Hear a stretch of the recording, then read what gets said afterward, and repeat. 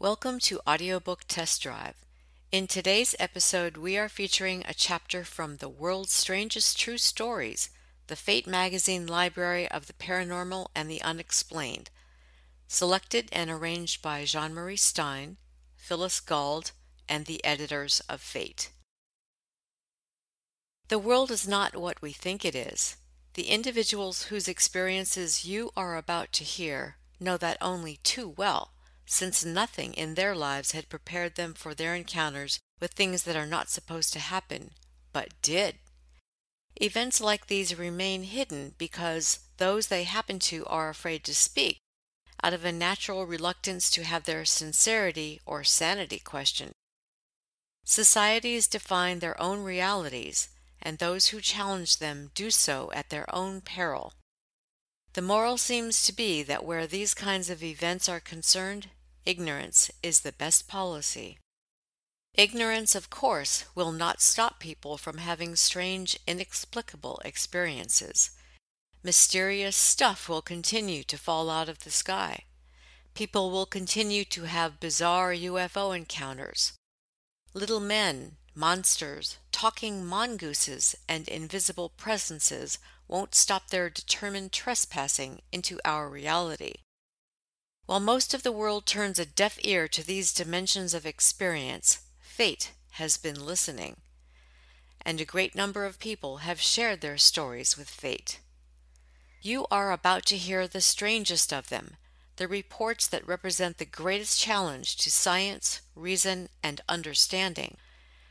What you will find here in the world's strangest true stories is nothing less than a full, unobstructed view of these other realities, tantalizing glimpses of things that don't belong here, of worlds not our own. And now for your listening pleasure, an excerpt from the world's strangest true stories. Part 1. Strange True Stories of Outer Space. Strange Things from Outer Space. In 1961, a New Hampshire couple, Barney and Betty Hill, saw a UFO and experienced a puzzling period of missing time. Later, under hypnosis, they reported that during that missing time, humanoid beings had taken them aboard the craft and subjected them to a physical examination. In the years since then, hundreds of such UFO abductions, most but by no means all recalled through hypnotic regression, have come to light. One of the strangest occurred in Brazil. UFO Abduction in Brazil by Coral E. Lorenzen. Until the morning of September 15, 1977, Antonio Larrubia did not believe in UFOs, but the 33-year-old bus driver has been forced to change his mind. He still has no idea what UFOs are or where they come from, but he knows they exist because he had a terrifying encounter with some of the strangest UFO occupants ever reported. The incident took place in Paciência, Brazil, a small town 28 miles north of Rio de Janeiro, in a large dark football field, 220 yards from the percipient's home. The episode, which Irene Granchi investigated for the Aerial Phenomena Research Organization, or APRO, is reported as follows. On Thursday, September 15th at 2 a.m., Antonio Larrubia rose quietly so as not to disturb his sleeping wife and child, washed up and set out for the highway to catch the bus to his place of employment, the Oriental Bus Company. On his way to the highway he spotted, in a nearby field, an object which he at first took to be a bus. But as he started walking toward it, he suddenly realized he was looking at something totally outside his experience. The thing, whatever it was so large that it nearly covered the entire field. Badly frightened, Larrubia took 2 steps backward and prepared to run. Just then, an intensely bright blue light lit up the area. At the same moment, 3 robot-like figures appeared near him. Larrubia later told investigators the beings reached his shoulders. He is 5 feet 5 inches tall, the average size of the Brazilian male. So he figured they were 4 feet tall. However, the antennae which jutted out of the middle of their heads rose above Larrubia. Their heads were shaped like footballs, and a band extended across the middle with what looked like a row of small mirrors in 2 shades of blue, one darker than the other. Their bodies were stocky, their trunks broader than Larubia's own. Larubia is muscular but slender, and they had arm-like appendages which he compared to elephants' trunks because they narrowed down to tips but were without hands or fingers. The tips of these appendages were as narrow as a normal finger, however. Their bodies were covered with a rough substance resembling scales. Larubia thought this covering was actually the skin of the robots. Their bodies were somewhat rounded at the bottom and culminated in a single leg. All told, they looked so odd that the witness at first thought the beings were sitting on something, although he soon realized this was not the case. The single leg ended in a saucer-shaped platform. Larubia compared this leg and platform to the stools used on ships and said their bodies seemed made of dull aluminum. One of the robots stood in front of Larubia, one at his side and the third at his back. He tried to escape, but after the blue light came on he found he couldn't move. He flung his arms about, but discovered he was a captive in what he described as an invisible glass or bell jar. Aside from his paralysis and an understandable uneasiness, Larubia felt normal. Meanwhile, the robots were floating above the ground.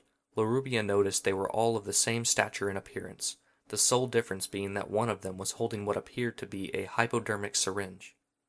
This being lifted its appendage and pointed the syringe at him, whereupon Larubia moved with no sense of motion toward the huge object. As he approached the UFO, he felt a tremor. He does not know how he got inside the object. He just suddenly found himself inside a white aluminum corridor. Beyond it was a transparent wall. Two of the robots went one way, the third another. Looking back down the corridor, Larubia saw, through the transparent wall, the field in which the object had been resting. He concluded that the craft had left the ground and was flying north. As Larubia was looking back and out, a bright blue light came on again.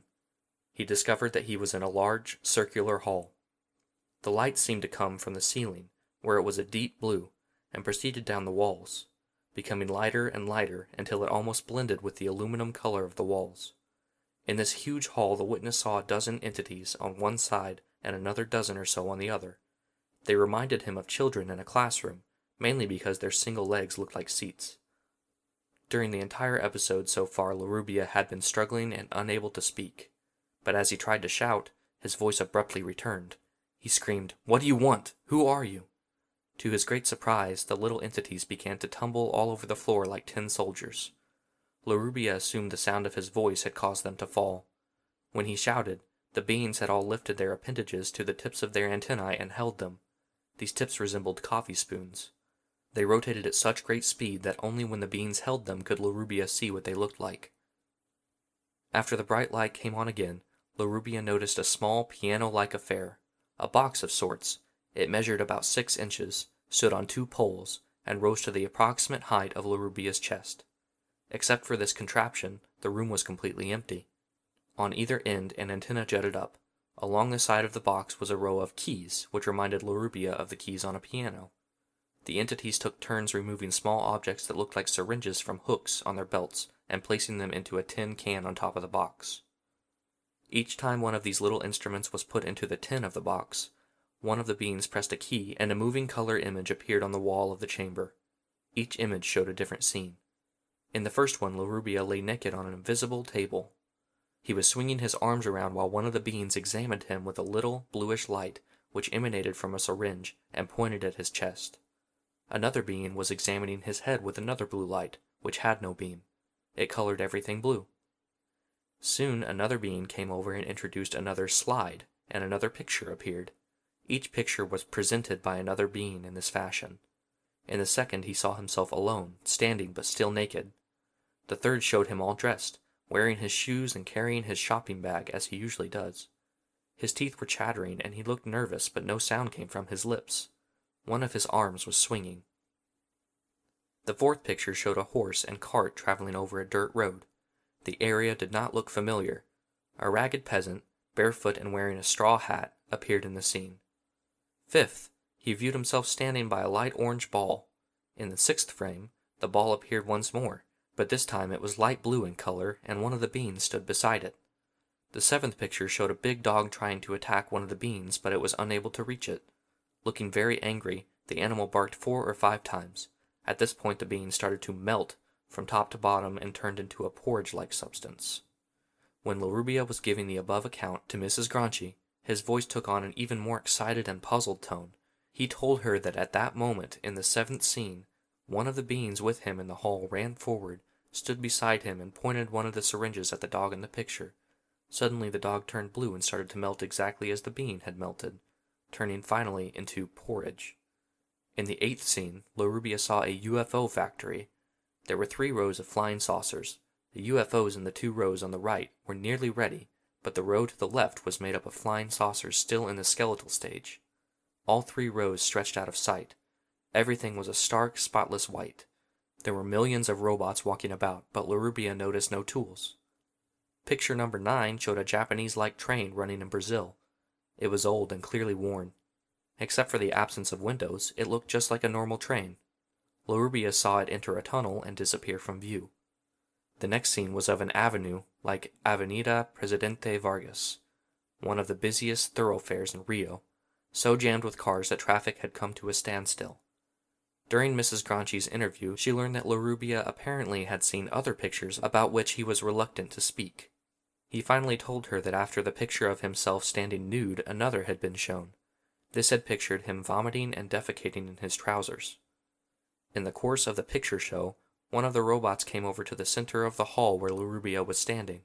It is not clear whether he was still encased in the bell jar, and took one of the syringes from its belt with its right appendage and passed it to its left appendage, whereupon the device started to rotate, spinning so rapidly that Larrubia could not follow it with his eyes. The being then pointed the apparatus at him. Larrubia's arm lifted against his will, and the UFO occupant stuck the syringe into the tip of the middle finger of the participant's right hand. Larrubia watched as the syringe filled nearly to overflowing with what seemed to be his blood. He had no idea how the blood was taken because there was no pain, nor was any mark left afterwards. The being then pointed to the wall and drew, apparently with Larrubia's blood, 3 red circles intersected with an L-shaped mark. After the busy street scene was shown, Larrubia was thrown overboard in some fashion and fell into a street nearly opposite the Paciencia bus station. Mrs. Granchi thinks he may have been teleported to the spot, just as he seems to have been teleported into a UFO at the outset of the experience. On the ground, he found himself standing next to one of the robots. He had all his belongings with him, even his bag, which had not been with him on the UFO. After landing and noting his surroundings, Larrubia glanced at his watch, which had stopped at 2:20 a.m. He turned around and found that apparently the being who had accompanied him was gone. When he looked up, he saw what appeared to be the bottom of a huge, lead-colored balloon, but it was dark, with no evidence of markings or openings. It rose higher and higher into the air until he could see it no longer. Mrs. Granchi asked Larrubia if he knew of any other witnesses. He said yes. One person had gone around saying he had seen a UFO that night, but Larrubia doubted the man's testimony because the supposed witness was a chronic drunk. Larrubia went into the bus station and asked the man what time it was. It turned out to be 2:55. Larrubia set his watch accordingly, and 15 minutes later caught a bus and arrived at work on time. Nervous, ill, and aching all over, his vision occasionally darkening, he nonetheless drove his bus and worked all that day and the next day, Friday. But when he got home that first night, he went to bed immediately. He said nothing to his wife about what had happened. It was later, while thinking about his illness, that Larrubia remembered another one of the pictures. It had shown him with smoke coming out of his back. The pain and heat he experienced during his illness reminded him of the image in that picture. Friday evening his bowels were loose and he felt miserable. On Saturday he was too ill to work and missed Sunday as well. Late Sunday the burning feeling started. His wife rubbed alcohol over him. That lessened the burning a little bit, but it, along with the aching and the headache which he'd had for days, persisted. On Monday morning Larrubia went to the bus company and announced he had to quit. He had difficulty breathing. His body burned and itched so badly that he stripped off his clothes and had a fellow employee hose him down with water. The men there said he looked green as grass. The burning feeling, he said, affected him most intensely where the light had been directed at him. When Mrs. Granchi asked how he felt when he walked, he said he had an empty feeling, like floating. Larrubia was sent to the bus company infirmary, where the nurse took his temperature and found it to be 42 degrees Celsius, approximately 106.6 Fahrenheit. She called the company psychiatrist, Dr. Nellie Carbonell, because Larrubia's behavior and wild talk about a UFO encounter led her to believe that he was a psychiatric case. Dr. Carbonell examined him, then called an ambulance and sent him to the infirmary. By now, Larrubia was suffering a great deal and had become so irrational that he had to be restrained with ropes. When Mrs. Granchi interviewed her on October 6th, Dr. Carbonell said Larrubia had had considerable swelling about his body. He had loose bowels, was vomiting, and had a rash all over his body, together with innumerable scratches, which Larrubia said he had inflicted on himself when he tried to alleviate the incessant itching. She said she had felt sorry for him because he had been crying like a child. Clearly perplexed by the whole case, she said she had given Larrubia a psychological test and had received 20 satisfactory answers and only one unsatisfactory one, suggesting to her that despite his strange story, he did not appear to be insane. She administered the Rorschach inkblot test with similar results. Dr. Carbonell called Larrubia intelligent and highly conscientious. At that point, in her investigation, Mrs. Granchi had not yet met Larrubia, and Dr. Carbonell said she doubted that he would consent to an interview because he was being hounded by the press and was very distraught. Nevertheless, 2 days later, Mrs. Granchi journeyed to Paciencia and finally located Larrubia at his in-laws' home, where he had hidden himself in an effort to avoid further harassment from reporters and curiosity seekers. Although the family was friendly, Larrubia did not want to talk with Mrs. Granchi, who he was convinced was from a newspaper. Eventually he did come out of his room and speak with her briefly, promising that when he felt better, he would come to Rio and talk with her. Disappointed and afraid she would never see him again, she returned home. On October 18th, however, Larrubia kept his promise. He and his brother Arnaldo showed up at Mrs. Granchi's apartment and the interview took place. Since then, APRO's investigator has learned that other doctors at the hospital where Larrubia was taken were as perplexed as Dr. Carbonell. They listened to his story, promised further tests, and indicated that they believed him. Larrubia was quite upset when they could find nothing medically wrong with him, but since then his health has improved considerably. He still complains of a floating sensation, a detail Mrs. Granchi finds extremely interesting. 10 years earlier, another Brazilian who reported an encounter with UFO beings said he felt he was floating for some time after the incident. Still, the Paciencia case is one of those mavericks of UFO lore. The disc-shaped UFO, of course, is familiar from numerous other reports, but the occupants and the interior furnishings are very different from anything previously reported. By any standards, this is a strange and incredible story, even as close encounters of the fourth kind, UFO abductions, go. What this case means is anybody's guess. It seems to represent a new clue in the continuing mystery of UFOs. We hope you enjoyed listening to this sample chapter from The World's Strangest True Stories. If you would like to hear the entire audiobook, it can be purchased at Amazon.com, Audible.com, and iTunes.com.